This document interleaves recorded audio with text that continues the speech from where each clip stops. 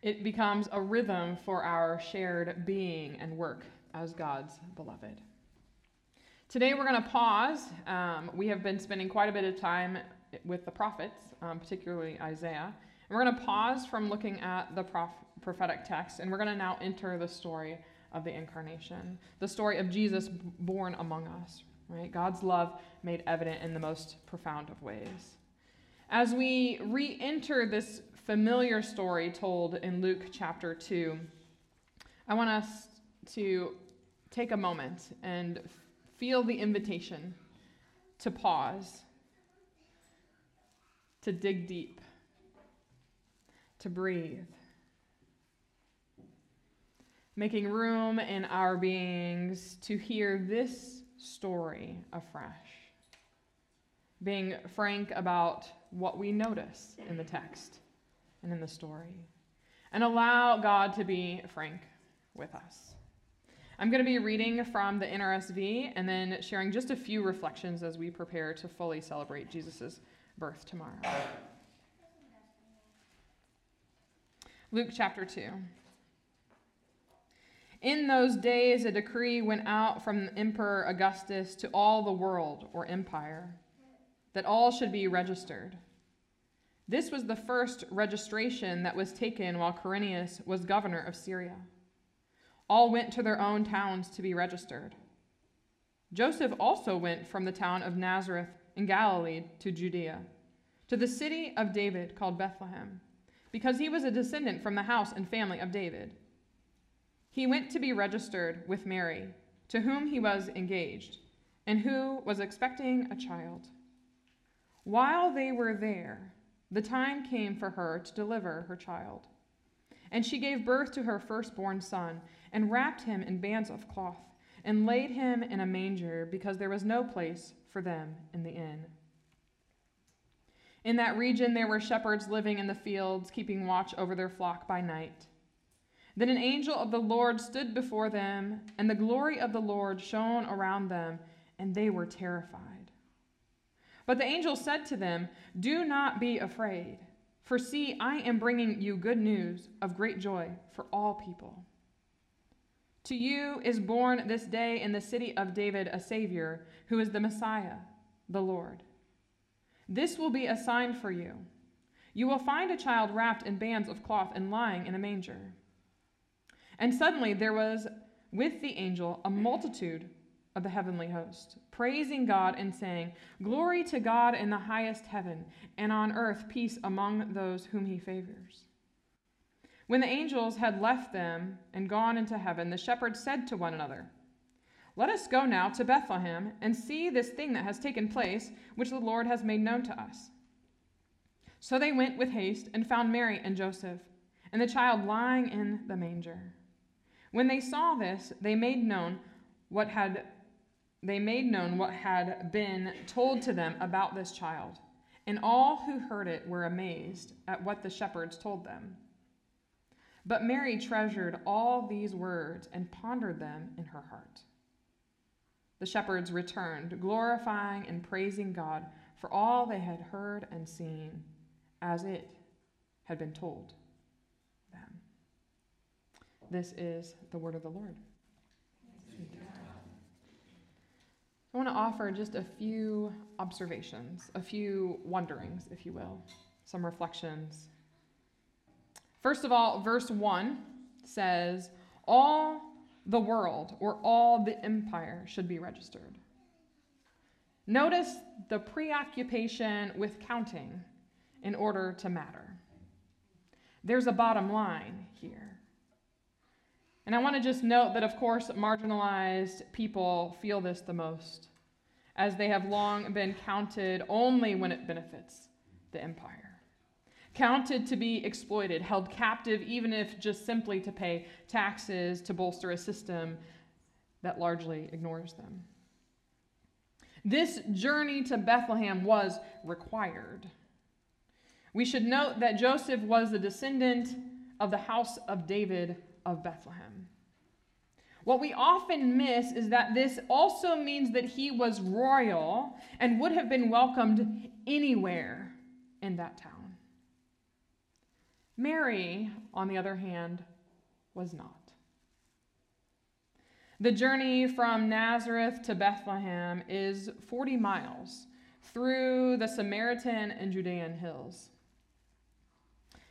I want to recall what I shared a couple of weeks ago about the adaptations our bodies make when we undergo stress, particularly in terms of breathing when elevation changes. Mary and Joseph had to travel not only through some hostile territory, but they had to go up from Nazareth to Bethlehem, which is built on a ridge. Surely this journey was stressful, particularly so on a pregnant Mary.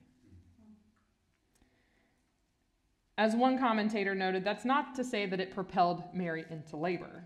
You see, she didn't actually give birth upon arrival, as we often assume, okay? Verse 6 says, while they were there. The duration of their time in Bethlehem is unknown, but we might assume that Mary had a host of complex interactions while in the city. Pregnant, unwed, carrying a story and truth that were unbelievable. Verse 7, she gave birth to her firstborn son. Now, I don't think any parents are ready for their first baby, or maybe their second or third or fourth, God bless you if you have more than that. We have no idea what we will feel or what to do. We look to the community, to those around us, to join in raising children. At least that's my experience. But then I wonder, maybe Mary and Joseph knew what to do, because they were part of a community where generations lived together, everyone doing their part. What I noticed in this story is that Mary births wisdom, and Joseph holds wisdom close. When you carry, hold, and birth wisdom that God gifts to you, you inherently know what to do. You follow that instinctive truth while still joining with the rest of community in birthing new life and fostering growth. Verse 7 also says that they wrapped him in bands of cloth. As I pictured this, I can't help but notice that these are filthy rags redefined. Because if birth is one thing, it for sure is messy. There is nothing clean about it. And I was reminded of our text again a couple of weeks ago, Isaiah 64, that referred to filthy rags. So now, what was deemed unclean or unholy is enfolding the holiest of holies, God's self. There's no need for squirming or separation or missing out on the fullness of life that is beautifully abundant through fluids, blood, flesh, and bodies. By the way, you know those blankets that we quickly wrap around and hold newborns in just moments after birth? Just say they're not real barriers. Even when you think you've escaped the mess of birth, the baby is handed to you in these filthy rags, and to make things even more messy, they might do what? Poop. You can ask John, he's experienced this. It's quite fun.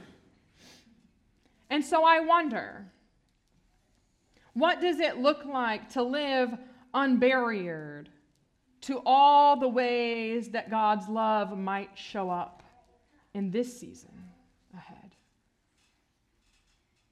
Verse 10, do not be afraid. The instinct when seeing angels is, of course, to flee, right? But wait, there is good news of great joy for all people.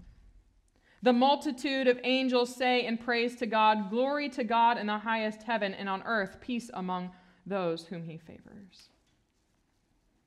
I can only imagine the shepherds hearing in that, God desires or delights in you and in all people.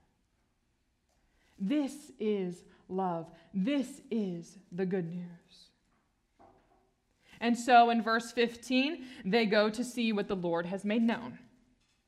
I imagine the shepherds experiencing wisdom revealed, but frankly thinking to themselves, we're going to have to see this for ourselves. Because we're not so unlike the shepherds. Of course they needed to go see this for themselves.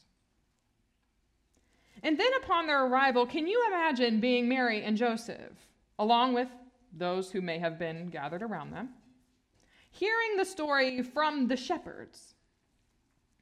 Remember, according to rabbinic tradition, shepherds were seen as unclean, the poor, the lowly, the rejected.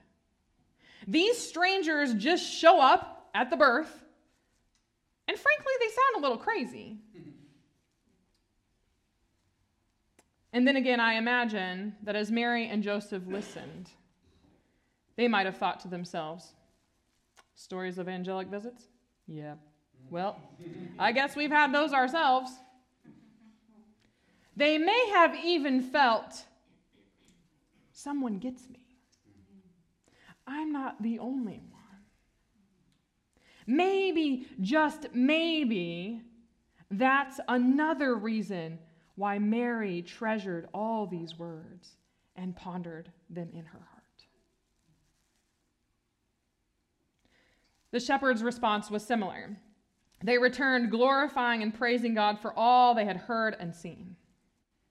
And as I reflect on this, I think the work of the Spirit becomes known. It becomes revealed in all mystery and uncertainty and wonder through patterns or rhythms.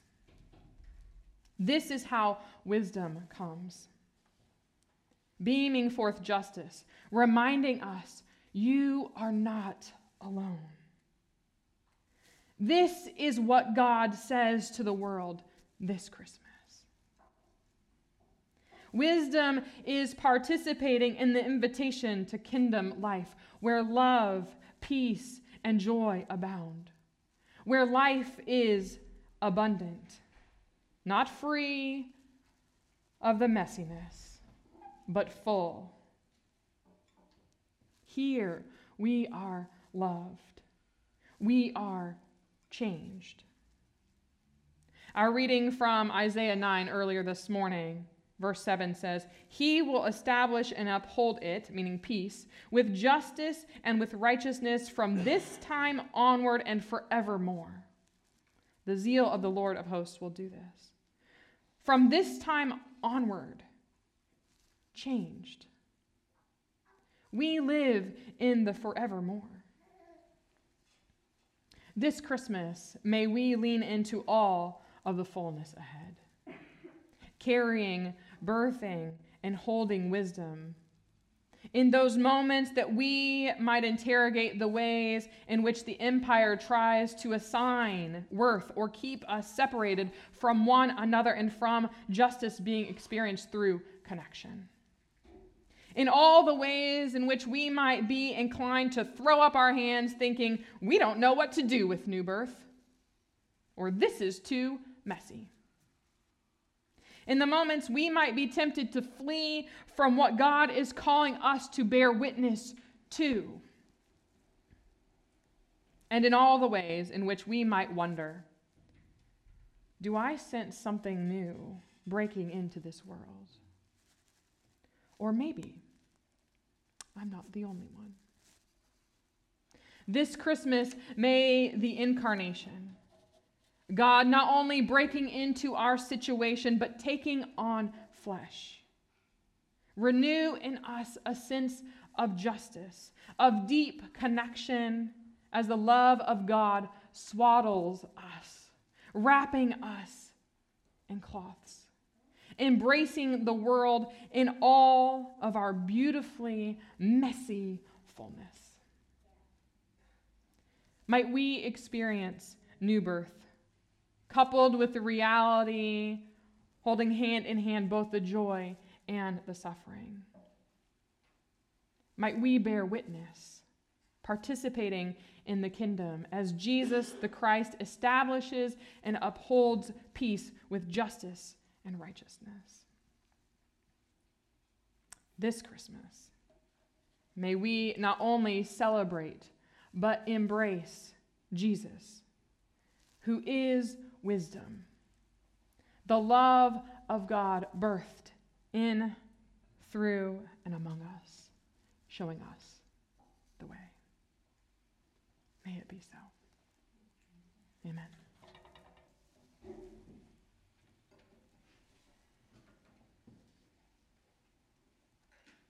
I want to invite you to scroll or turn to your Lord's table liturgy and Christ candle lighting, because this is Christmas Eve. We also get to light our Christ candle today. And you can join in the bolded parts.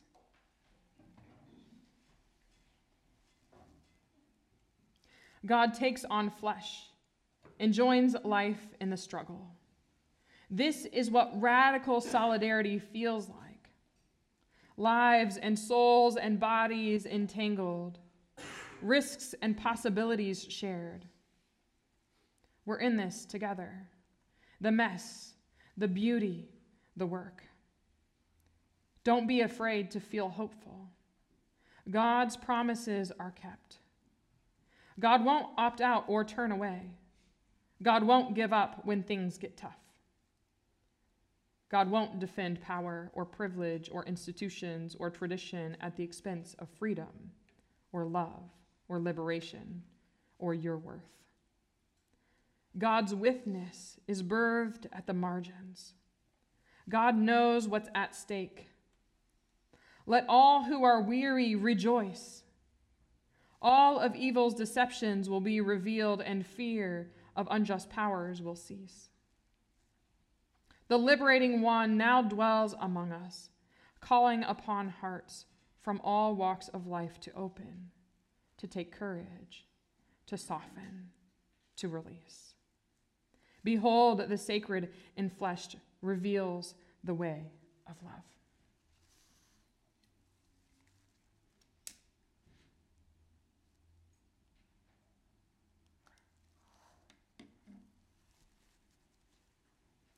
As we draw closer to Christmas, we rejoice over the good news. Born in the shadows of night, Christ is our light. Dying on a rough cross, Christ is our life. Rising from a cold tomb, Christ is our hope. Returning to us once more, Christ is our promise.